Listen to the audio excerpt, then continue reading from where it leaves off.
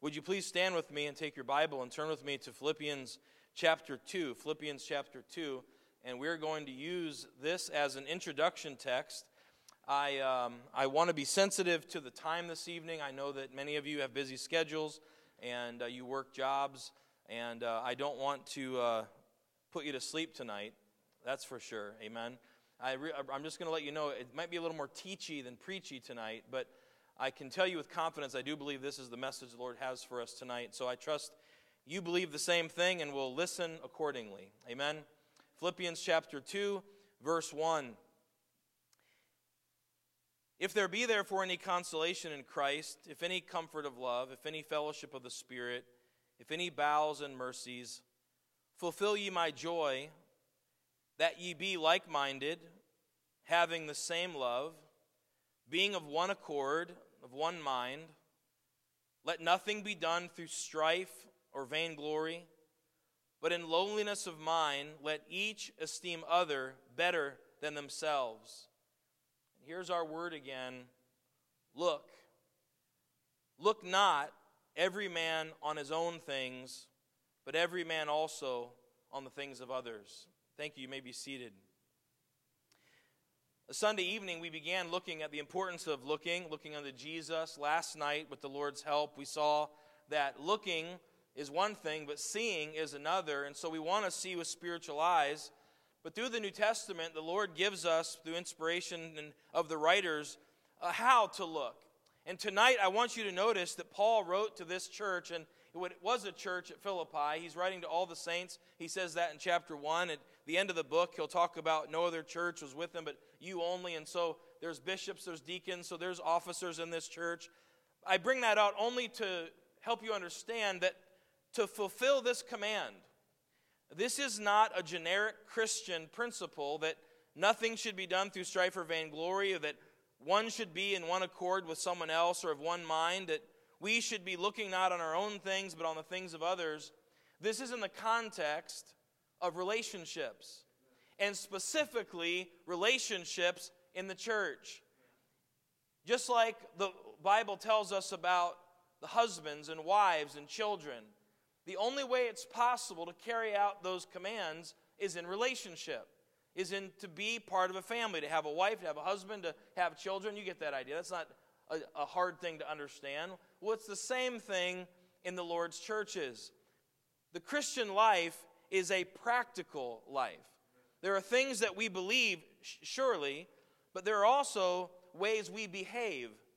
And God is good. As a matter of fact, I so appreciate the song that was sang tonight, We Need the Church. One of the fundamental reasons we need the church is because the Lord designed it.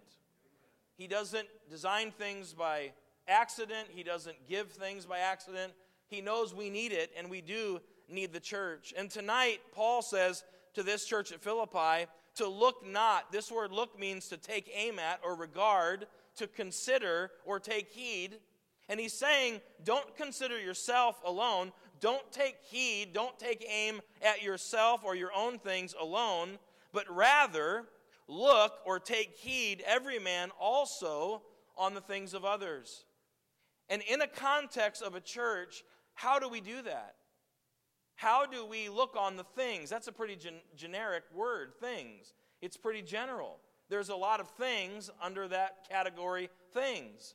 Well, of course, we don't have time to exhaust that topic tonight, but I do believe there's one subject that we can all relate to, and it is the subject of sin. Sin is what separates us from God. It's what separated us from God, and the reason we need salvation and to have a relationship with Christ. And even when we grieve the Spirit, we're away from God. We must draw nigh to God. But sin also breaks relationships with people, with each other. It's that way in a family, and sadly, it can be that way in a church as well. I want tonight to bring before you the subject of how to deal with sin with others, and it's a way that you, as a church member, can look on the things of others. And specifically tonight, sin. How do we relate to sin in other people's lives? There's no better teacher than our Lord Jesus Christ. So if you would take your Bible and turn with me to Luke chapter 17, Jesus speaks directly with this issue. Luke chapter 17. You'll notice in verse 1, it says, "Then said he unto the disciples." Now this is not just a clever way to segue from one portion of Scripture to another. This is literal. If you don't do it tonight, please, but if you go back and look at this later, you'll see that in these chapters, Jesus has been talking to Pharisees, the disciples, then back to the Pharisees, to an individual, and now he's turning his attention to the disciples. I mention that because it's important that you understand Jesus is teaching some of the responsibilities of the Christian life. It is practical, but while it is practical, we will see later, hopefully, it is spiritually understood and it must be spiritually accomplished. You do not live the way Jesus is going to teach to become a Christian. You live this way because you are one. Jesus is going to be very plain tonight. He's going to be very direct. This is how he wants his disciples to live. This is how he wants us to live. And the subject is two main thoughts. In verse 1, he says, "It is impossible, but that offenses will come." In verse 3, he says, "Take heed to yourselves. If thy brother trespass against thee." In verse 4, "If he trespass against thee 7 times in a day." This is about relationships. So Jesus is speaking to his disciples, but what Jesus is talking about are two things in particular: offenses and trespasses. Offenses and trespasses. This word offenses is not meaning, hey, you're going to get your feelings hurt sometimes. This is often misunderstood. You hear someone say, "Well, you offended me," and someone says, "Well, great peace have they which love thy law, and nothing shall offend them." We'll look at that verse a little bit later, but that's not what this word means. The word means a snare. It's an occasion to fall. It's a stumbling block. 3 other verses quickly. You don't turn there, please. I'm just going to read these for you. And by the way, I wanted to tell you that before. I'm going to be reading a lot of Scripture this evening. I have it printed out in my notes. If you'll just listen, I don't mean to be disrespectful by not having you turn there, but to keep the message moving, I really would like you to hear, especially when I'm reading verses from Scripture. But just to give you an understanding of this word is also translated as stumbling block in Romans 11, verse 9. In Romans 14, verse 13, it's translated as an occasion to fall. And in 1 John chapter 2 and verse 10, it's translated as an occasion of stumbling. So again, this is not about hurting a Christian friend's feelings or hurting someone through our thoughtless words, although tragically that happens, but rather Jesus is saying, causing a brother or sister to stumble. It's impossible, but that falling, stumbling will come, but woe unto him through whom they come. Secondly, not only is it about offenses or stumbling, it's about trespasses. This word trespass means to miss the mark, to err, or to sin. Specifically, someone sins against you. In Matthew chapter 18 and verse 21, there's a cross-reference to this, and I want you to understand this word trespass and sin are synonymous. Then Peter came to him and said, "Lord, how oft shall my brother sin against me, and I forgive him? Till 7 times? Jesus saith unto him, I say not unto thee until 7 times, but until 70 times 7. So putting these two truths together, offenses and trespasses, understand tonight, Jesus is teaching us about how we are to live our lives in view of sin, but specifically relating to the sins of others. And so when we look not on our own selves, but look on the things of others, this is an important thing for us to know. And there are 3 things Jesus teaches us in this text. Number 1, he teaches us to be careful. Number 2, he teaches us to be confrontational. And then lastly, he teaches us to be compassionate. Be careful, be confrontational, and be compassionate. If you would, look with me again at verse 1.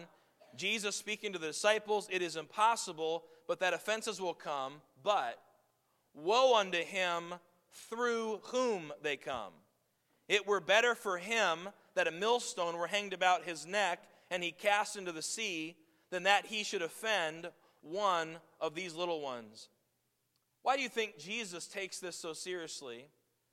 that there is great judgment for those that cause offense, those that cause someone else to stumble. Well, I want to remind you what the psalmist said in Psalm 119, verse 165, "Great peace have they which love thy law, and nothing shall offend them." Remember what that word means. Nothing shall cause them to stumble or fall. Why is that? It's the word of God. Great peace have they which love God's word. They have it. 60 verses earlier, the psalmist has told us that God's word is like a lamp unto our feet. It's a light unto our path. In other words, we can have peace that we know how to walk and we know where to walk because we have God's word as our guide. His Holy Spirit guiding us through his word, and that gives confidence. And every Christian that has prayed about direction and found answers in Scripture can say amen to that. Praise God for the guide of his Holy Spirit and his holy word. But perhaps because God's word is such an integral part to having peace in our life, being able to walk without fear of stumbling, perhaps that's why it is such a serious thing to cause someone to stumble. Because instead of looking at the Scriptures, we have caused them to look to us, to look at our lives, to look at our example. And by something I have said or something I may have done, I have caused them to go contrary to the Word of God itself. It's no wonder Jesus takes this so seriously. When in the verse we see here, it not only says, "It were better for him that a millstone were hanged about his neck and cast into the sea than he should offend one of these little ones." And we might think that Jesus is just speaking about children. And while children are included in this for sure, I do not believe it is limited to children, especially in light of what Jesus says about us. In Luke chapter 10, verse 21, "In that hour Jesus rejoiced in his spirit and said, I thank thee, O Father, Lord of heaven and earth, that thou hast hid these things from the wise and prudent, and hast revealed them unto babes." In John chapter 13 and verse 33, he looks at grown Christians, grown adults, and says, "Little children, yet a little while, and I am with you." And then the Apostle John in his first epistle 9 times refers to us as little children. I bring this out only to remind us of our need of a father. Yes, we are joint heirs with Christ, and that's a wonderful thing, amen? But let us not forget we are children as well. We are children, and children need provision, and children need protection. And it would be good for us to remember that we need the Lord. And so I have no doubt that while the Lord speaks of the danger of offending little ones, it includes new believers, new converts, children themselves, but also any believer, as he's referred to it in other places. So according to Jesus, temptations to sin, offenses, obstacles are an inevitable part of life. It is inconceivable. As a matter of fact, the word that's used in our text, it means this. It means not able to be supposed. You can't even imagine that we live a life where offenses wouldn't come. But we better make sure that it is not us who is the source of the temptation. It is not us that is the cause for someone else to stumble, to compromise, or to sin. Jesus says the phrase, "Woe to them." This is an exclamation of grief. And based on what our Lord says next about having a millstone cast around one's neck and thrown into the sea, it appears that a terrorizing, horrible physical death is preferable to the judgment of causing others to sin. Jesus is being very direct and must be taken very seriously. Perhaps this is one of the reasons, not the only reason, but perhaps it's one of the reasons we will have to have tears wiped from our eyes one day. We will wish we could die 1,000 deaths rather than see our Lord's reaction to all the things that we did or did not do, all the influence we squandered, and doing it all while wearing his name. Be careful, beloved. Be careful that you not cause offense. The question could be asked, if it's so serious, I'd like to know what that looks like because I want to avoid it. How can we be the ones through whom an offense comes? Now, there's dozens of things we could probably look at, but I just want to give you quickly 5 tonight that I've drawn from Scripture, so this isn't arbitrarily pulled, and ways that if we're not careful, we can cause others to stumble. Number 1, it's if we wrest or twist the Scriptures that trouble the minds of other Christians. The Bible speaks in the book of Acts about laying unnecessary burdens on others, teaching as doctrines of God the commandments of men. That's a way we can cause others to stumble.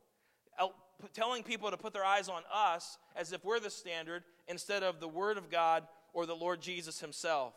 A second way is to cause someone else to sin against their conscience. In 1 Corinthians chapter 8, verses 10 to 13, the Apostle Paul, moved by the Holy Spirit, says, "If any man see thee, which hast knowledge, sit at meat in the idol's temple, shall not the conscience of him which is weak be emboldened to eat those things which are offered to idols? And through thy knowledge shall the weak brother perish, for whom Christ died? But when ye sin so against the brethren," there's that phrase. You sin against the brethren. Here's what he says, "and wound their weak conscience, ye sin against Christ.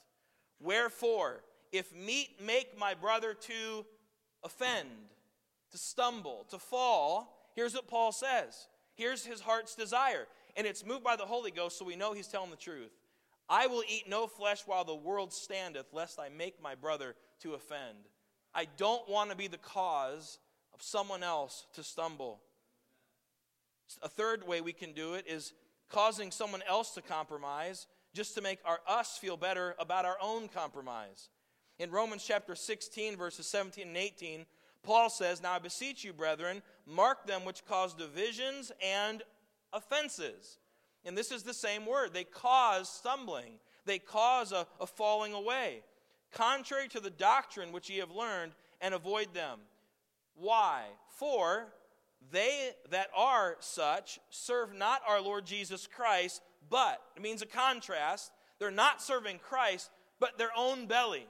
What that means is they're serving their own interests, and by good words and fair speeches deceive the hearts of the simple. They're not teaching these things or doing these things for Christ's sake. It's for their own interests. Beloved, we can't be like that. We ought not be like that. So that we feel better about our own compromise or the way we're living, we want someone else to do it with us. Be careful. Be careful. A fourth way is by pushing buttons. We all know what that means, and we all know how to do it. But the Bible says in Proverbs 15, verse 1, "A soft answer turneth away wrath, but grievous words stir up anger." We know that how we talk and what we say, the words we use and how we say those words, can make something worse. We know how to stir up anger. Beloved, please be careful. Do not intentionally do that just to get your point across or just to try to prove something.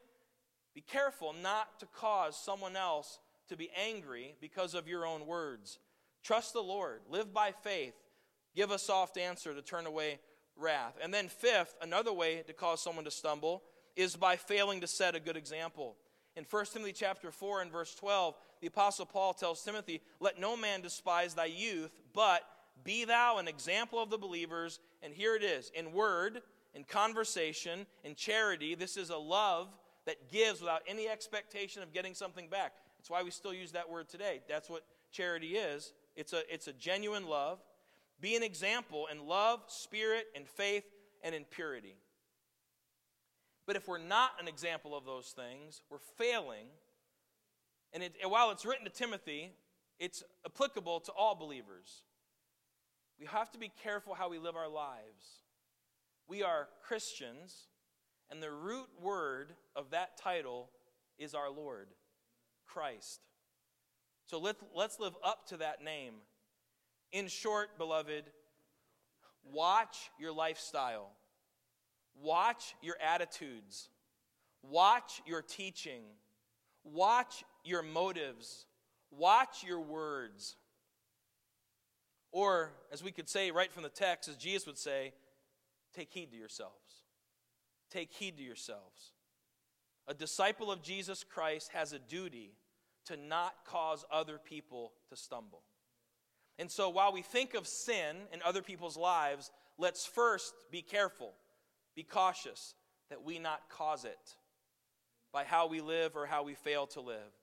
But Jesus goes on in verse 3 and tells us to not only be careful, but to be confrontational. If you look back in Luke 17 and verse 3, he reminds us to take heed to ourselves, and he says this, if thy brother trespass against thee, post it on Facebook. If thy brother trespass against thee, find a consensus that will agree with you, and then let him have it.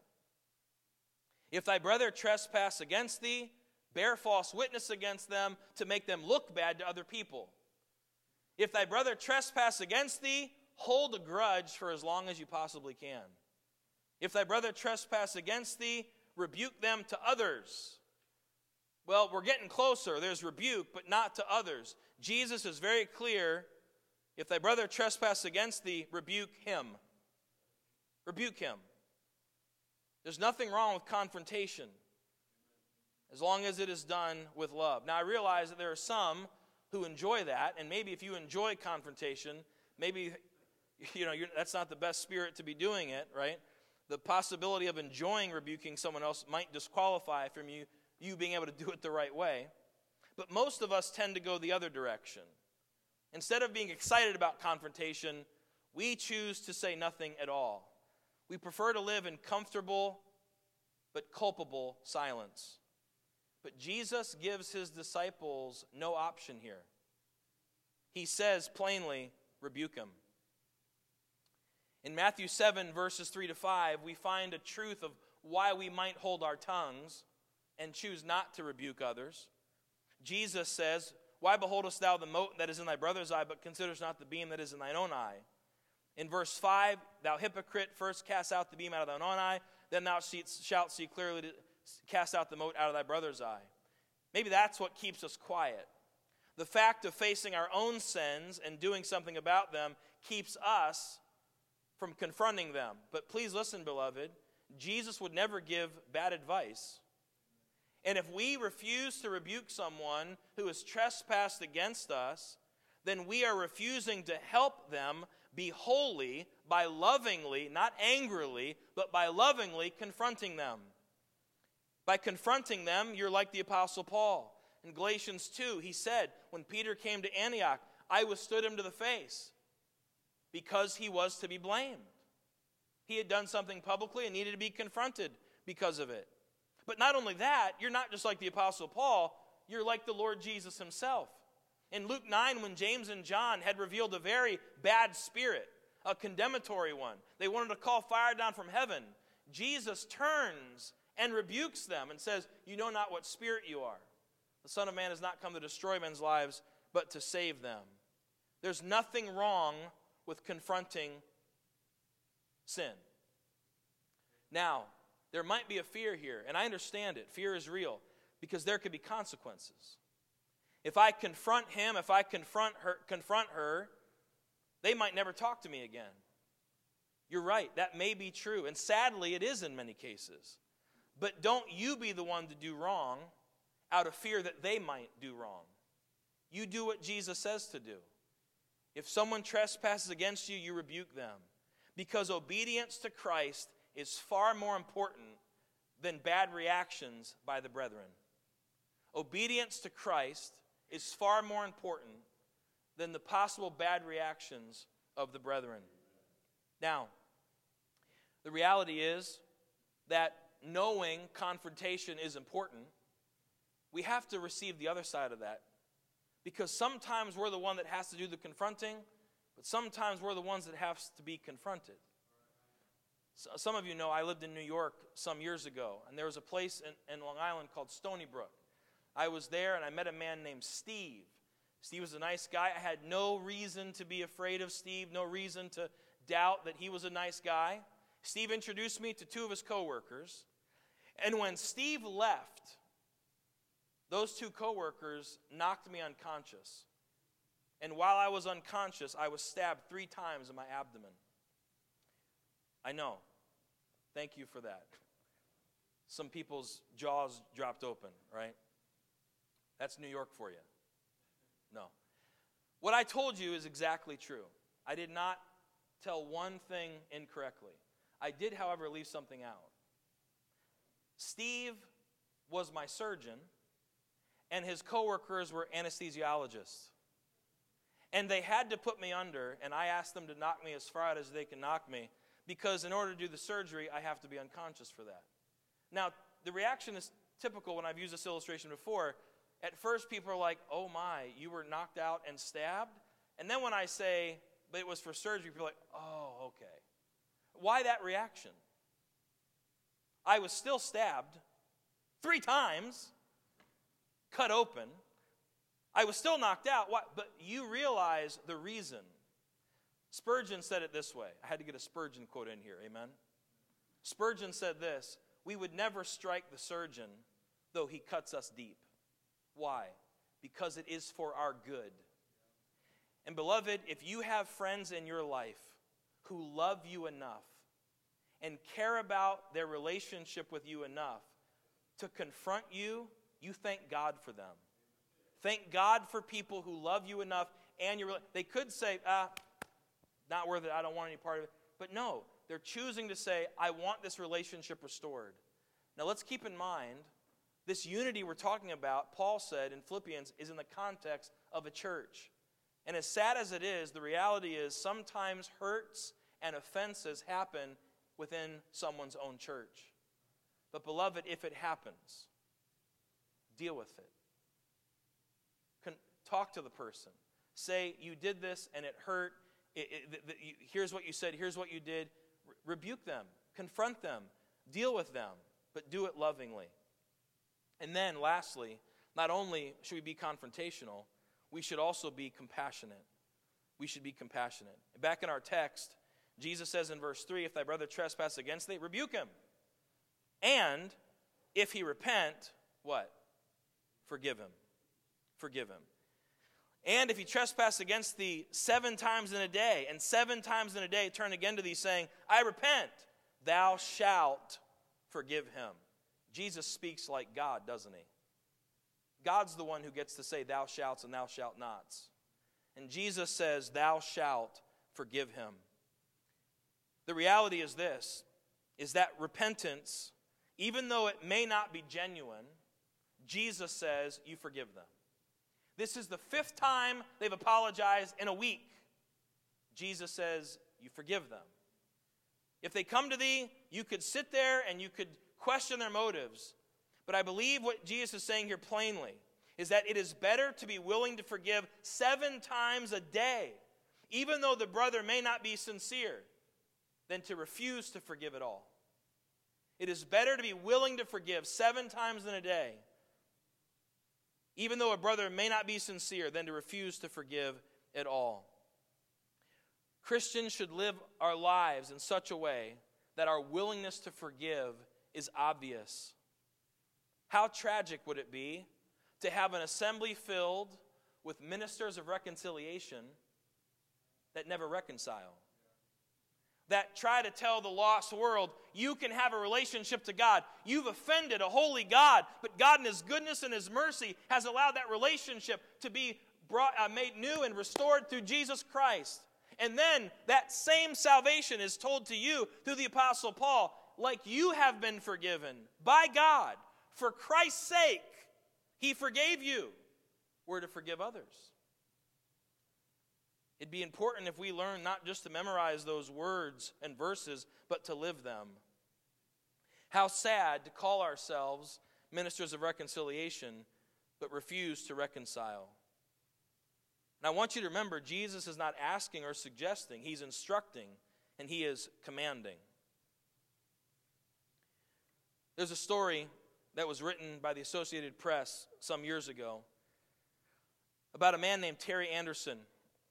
For 2,454 days, from March 16, 1985, until December 4th, 1991, Associated Press Bureau Chief Terry Anderson was held captive in West Beirut, Lebanon, by Islamic militants. This husband and father was starved, beaten, taunted, humiliated, threatened with death, falsely promised release, and had almost 7 years of his life stolen from him. In an interview with reporters after his release, Mr. Anderson was asked the question, can you ever forgive your captors? His reply was immediate and short. Quote, as a Christian, I have no choice. End quote. his identity as a Christian outweighed his identity as even something as horrific and tragic as that. Now, let me say quickly, I am not suggesting that we excuse poor behavior and just color it as I'm forgiving. Wrong needs to be dealt with. But we have to be living our lives in such a way that much like that prodigal that Jesus gave us that account about in the Gospel of Luke, that prodigal knew he could go home. The father didn't chase after him, but he knew he could go home, and the father received him. The Bible, in Ephesians chapter 4, verse 32, tells you, and this is if you're a Christian. Remember what I said at the beginning of the message, by the way. These are for disciples. You can't do this if you're not a Christian. That's the point. You can't try to live this way to become a Christian, but those who have been saved by God's grace identify with this kind of transaction.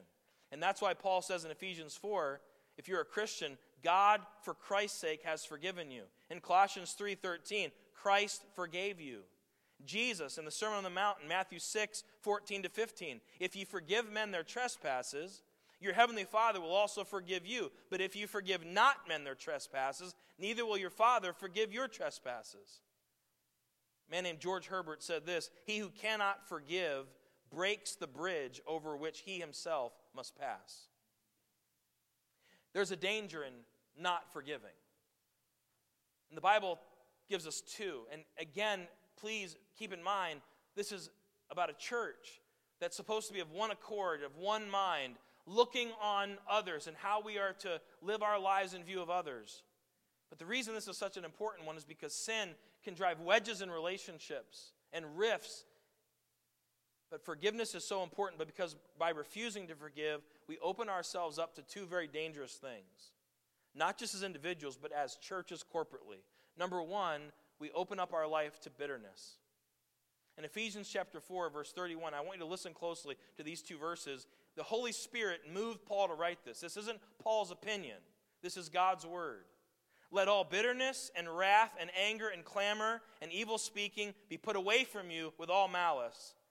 And be ye kind one to another, tender-hearted, forgiving one another. If you've never done a study on one another's in the Bible, I'd encourage you to do that.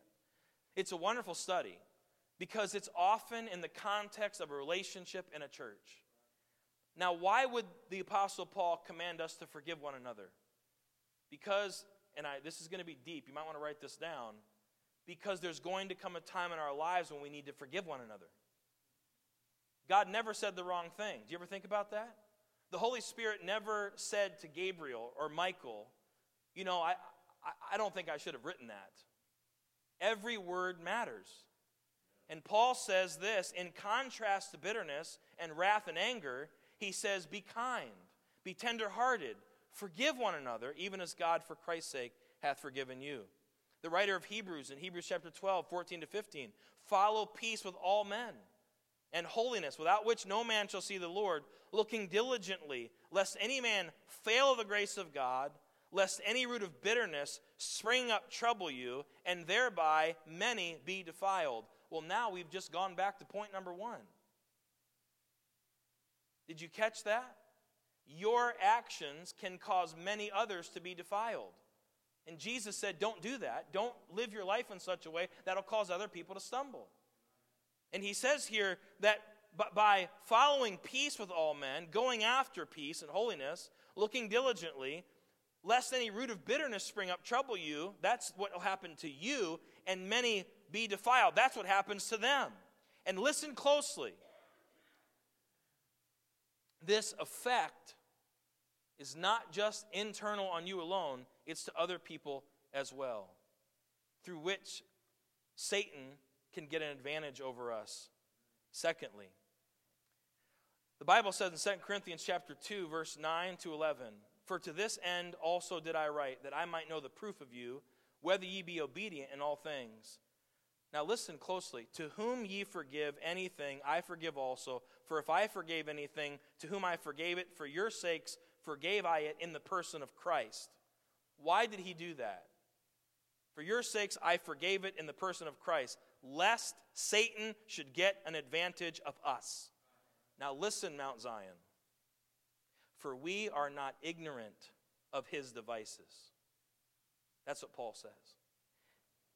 And Mount Zion can't afford to be ignorant of his devices either. An unwillingness to forgive will cause bitterness, and the Bible says that Satan can use that to get an advantage over you. Don't be ignorant of his devices. If Jesus prayed for you that you'd have unity, if the Holy Spirit moves the apostles to write about unity, what do you think the devil wants to happen? The exact opposite. Disunity, distraction, discouragement. Don't let it happen. Paul says in Ephesians 4:26 and 27, "Be ye angry and sin not. Let not the sun go down upon your wrath, neither give place to the devil." I think that's an important principle for any church. Don't give place to the devil. There's a man named Eric Lomax, and he was in the British Army. If you've ever seen the movie The Bridge Over the River Kwai, it was made about his detachment. He was one of the men that was captured. I'm not saying that he became a Christian, but he has a very interesting story because he suffered from very traumatic PTSD, very, very bad. He met his wife actually through counseling. They got married. She discovered that his captor was still alive, one of them at least, and they arranged a reunion between these two men. You can look it up on YouTube. It's interesting to watch. But I caught something out of this interview that they did with this Japanese gentleman. His name is Mr. Nagase. And when he met Mr. Lomax for the first time, he met him having done this. He was overcome with so much guilt over what he did in World War II that he went back to Thailand where this bridge was built. And with his own money, his own expense, he built a Buddhist temple. Why would he do that? Because he's trying to get rid of the guilt. He's trying to make up for what he did, but it didn't work. I want you to listen to what he says. I'm going to quote him. He says, "When you were tortured, I measured your pulse." He was feeling Mr. Lomax's arm. He says, "I remember you. I'm very sorry. I'm very sorry. As a member of the Japanese army, we treated your countrymen very, very badly. I had various sufferings in my heart and in my mind." Just couldn't get rid of it. Well, through the course of the conversation, Mr. Lomax says, "Hey, we're both alive. Essentially, what's done is done. We can be friends now." And he meant it. And this man who had built a Buddhist temple and spent decades of his life trying to make up for what he had done, with one conversation from the person that he had wronged, here's what he said: "I think I can die safely." Now, I'm not saying that he could. I don't know if he ever became a Christian. But I'm using it only as an illustration that forgiving someone doesn't just have benefit for you. It keeps you from bitterness. It keeps you from giving place to the devil. It has a very powerful impact on the other person as well. They are the recipient of what you experienced in a small way when you were saved. And I'm not the one that makes that illustration. The Holy Spirit did. "Even as God, for Christ's sake, hath forgiven you." Forgive one another. We are so blessed in our lives that we are given such detail. If I asked you to raise your hand tonight, how many of you want to live like Jesus? I think most of you would raise your hand. And in the Bible, we are given an exact thing we can do to be like our Lord.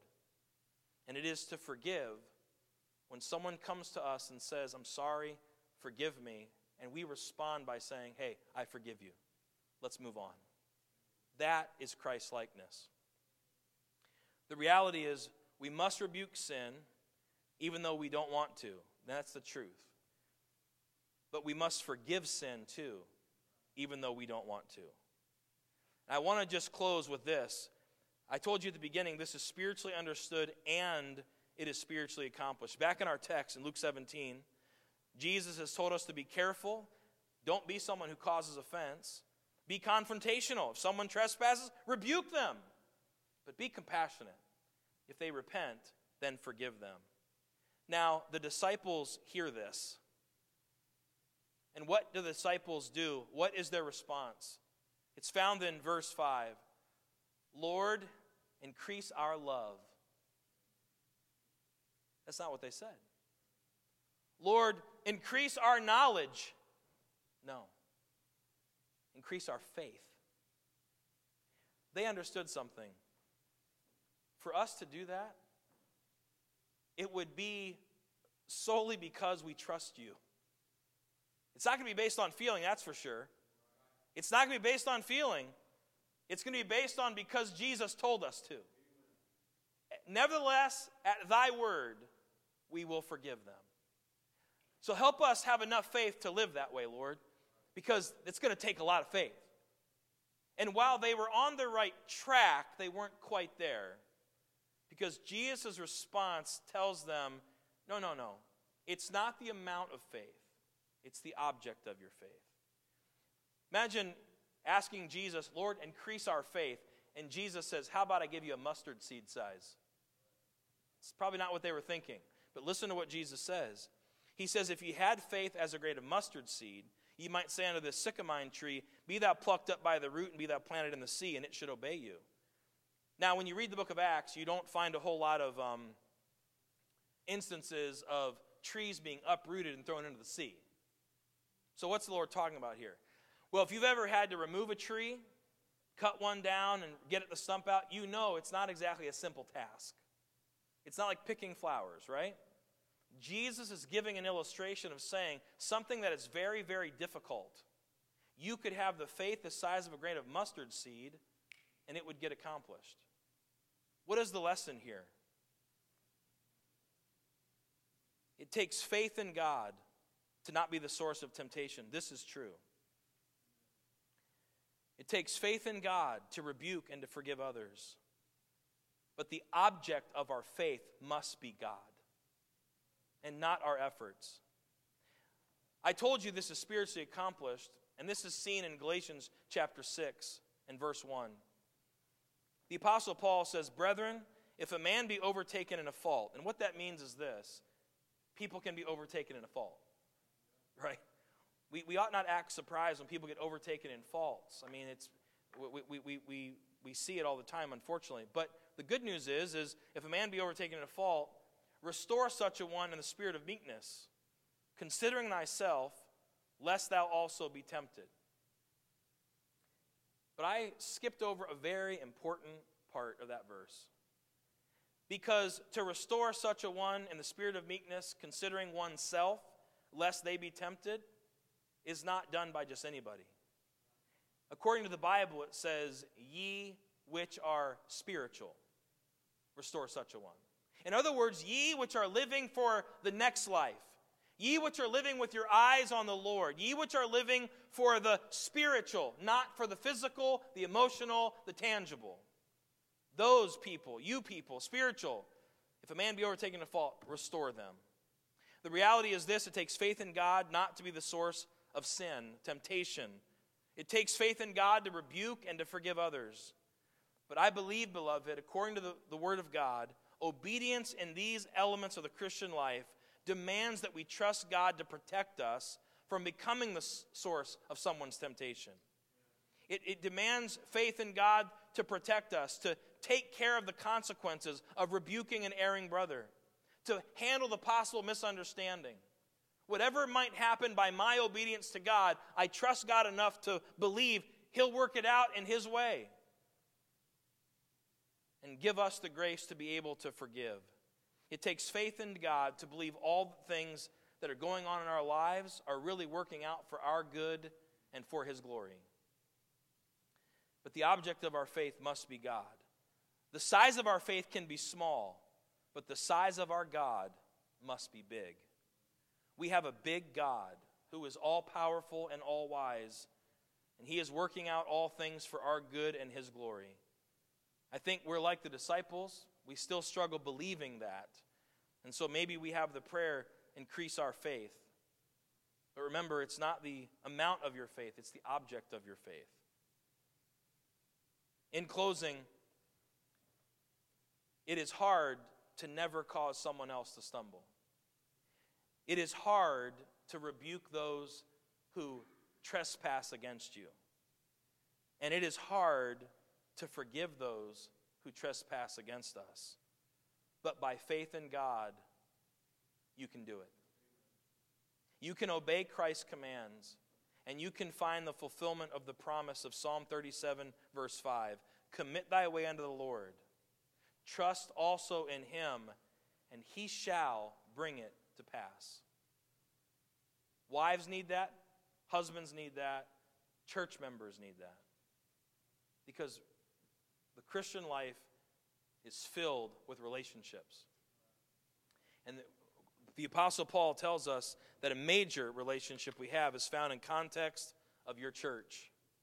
And so don't just look to yourself. Look to the things of others. And one of the areas you can look at in others is the subject of sin. How do you deal with the subject of sin in other people? 3 ways. By being careful not to cause it. By being confrontational if it happens to you.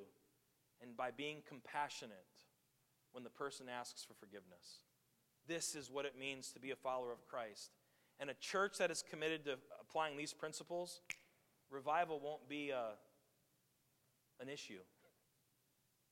Like I said Sunday night about the Shangtung revival, it was those people making things right with each other, and it just spread. It'll be the same way in St. Clair.